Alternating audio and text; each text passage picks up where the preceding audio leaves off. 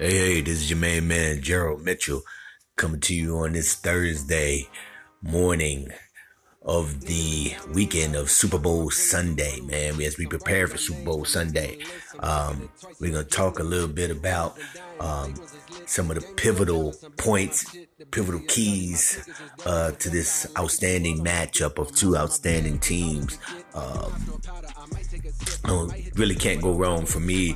It's in my opinion, it's been a while since we had a matchup of two highly anticipated teams where it was pretty clear that these two teams are bringing something that's pretty much head and shoulders above the other teams, even though there were some outstanding teams this year. You can never count out the champs. I've spoken about that in past shows. The admiration that I had for the New England Patriots organization just for being winners. We move on to the Baltimore Ravens, who look like they're on incredible run, and that team is poised, and they're right there. I'm also a big fan of Ozzie Newsome and what he has done for that organization, and Coach Harbaugh, the respect I have for the legends.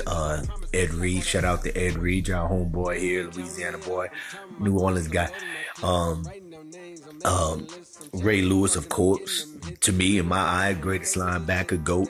And that whole team, man. I mean, just everything they stood for. Shout out to all those guys and that organization. They fell a little short. They'll be back. And on the NFC side, excuse me, the appreciation I had for what our home team, the New Orleans Saints, man, what they brought to the table. They're a few pieces away, and I know it's a tough time right now. We'll speak about that later. The transitioning possibly from Drew Brees, another GOAT. Another guy who's done so much for, man, what he's done for football here in New Orleans, for our organization, just incredible. Special shout out to Drew Brees, man. We hope he's able to continue and fight. I'm one who doesn't believe in just getting rid of people, and I know it's semi unpopular, and it's easy to make those decisions when you're not the one who's affected directly by it. But I just have that much respect and admiration for our legends of the game. And if he would, in my opinion, if he wanted to play, I would do everything. I'd continue to sign him or let him, make his own decision on his return for next year, what's going to happen with him. And we just add to those pieces. But again, the Minnesota Vikings, the Saints, all those teams were very good teams, man. They shout out to what Tennessee, the Titans, were doing on the other side too. Another team that's right there. But I think in the end, we got a great matchup. What it's all about for this Sunday, man. The 49ers and the pressure that they're bringing with those first round draft picks. The job that John Lynch has done, what Coach Shanahan has done over there, putting together that roster is outstanding. And people forget at one time they had, another piece that was there. Unfortunately, went through a little problems over there, but they had a linebacker over there, name of Reuben Foster, who I still think, at some point is going to be super outstanding, who was a part of that organization, went through some troubles, and we won't go into that. But I mean, the pieces and what they put together over there in San Francisco is outstanding. On the other side, I mean, it's hard, man. What Coach Andy Reid in Kansas City is doing is just game changing. It's just organizational, just brilliance what they're doing, what they've been able to put together on that side of the ball, and the work that they're doing defensively.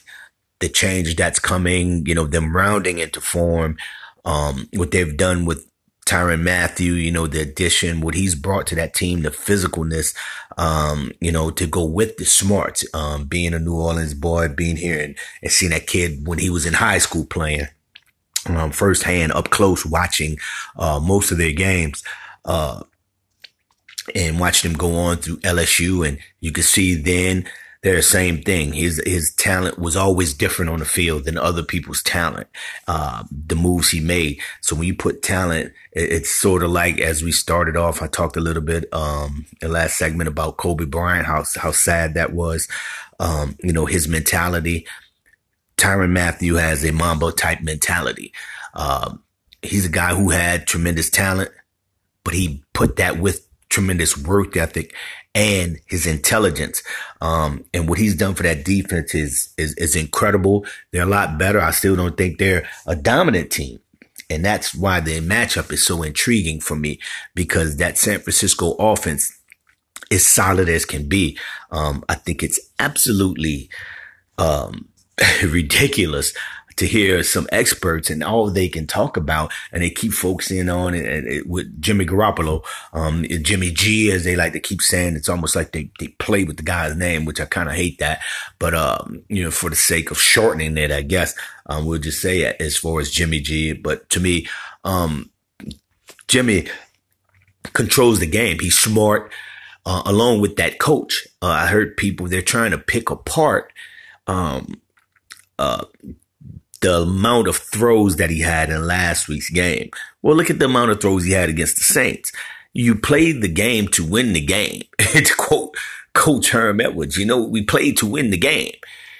I don't understand people who are trying to compare where he only threw 8 passes. Well, they ran the ball and they couldn't stop him. My job is to win the game. I don't care if I have to pass it 50 times in one run, or if I have to run the ball 50 times in one pass, or whatever it is. It doesn't matter. It's about my numbers. It's about winning the game. And the most effective way, the safest way to win the game. It's all about what's happening in the game. And it's something that I've always given Patriots, the New England Patriots. I give credit to Coach Belichick, who is lauded for his ability to weekly change the game plan and do whatever it takes and be versatile enough to, if this defense was stacking up the line and play to stop run, they can pass them off course with the GOAT Tom Brady, or if they needed to sit there and if everybody's playing, if they're locking up everything through the air, they can run the ball effectively. You try to do it, they can counter with screen game. It's just a matter of whatever it takes to win is what the whole point of this thing is. And I think people get too caught up where it's just Patrick Mahomes against Jimmy Garoppolo. And that's bothersome to me, and especially to hear professionals, guys who played the game. It's one thing for announcers because we get caught up in analytics, in the numbers, et cetera, et cetera. I totally get it.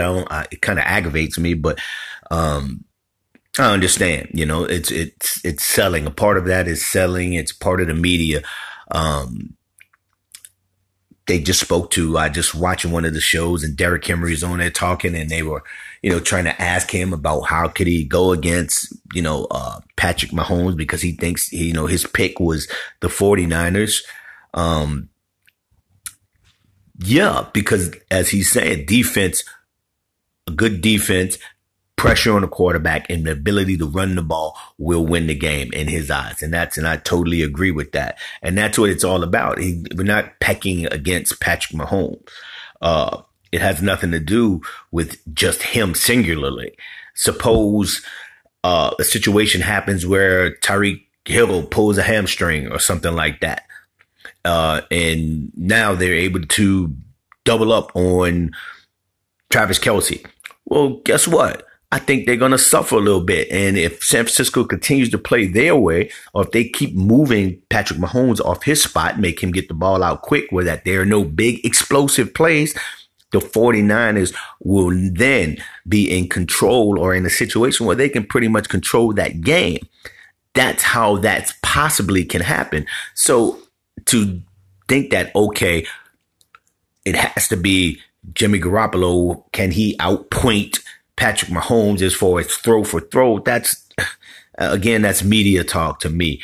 And we'll talk as the weekend leading up to that. On the next segment, I'll kind of get deeper into those head-to-head things. But my opinion on it is that it's truly overblown. I want you guys' opinion on it when we come back.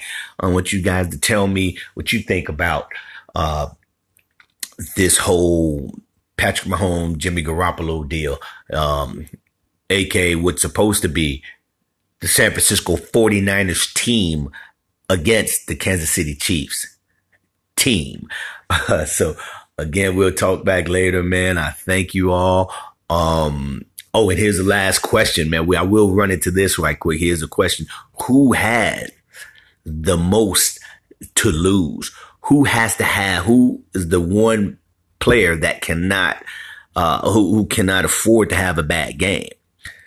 To me, it's super simple in that regard. And that's where I will say Jimmy Garoppolo in that regard, because the Kansas City Chiefs are that explosive. If you stay with me and see what I'm saying, I would think because the Kansas City Chiefs are looked at as the more explosive team, the team that will, and I will agree with that, it'll be pretty hard to shut them out. So even if Patrick Mahomes has a less than excellent game, they'll still score some points.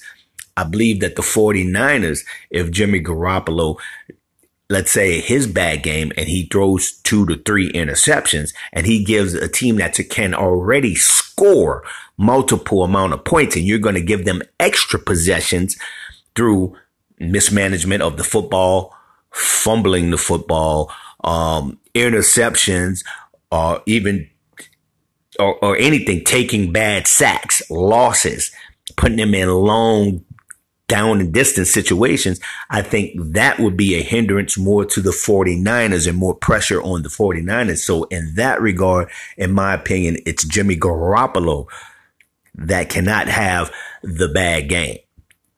So I want you guys' opinion. Check in on me. Let me know your thoughts, man. I thank and appreciate you guys to death. This is Gerald Mitchell, Made Sports NOLA. See you guys soon.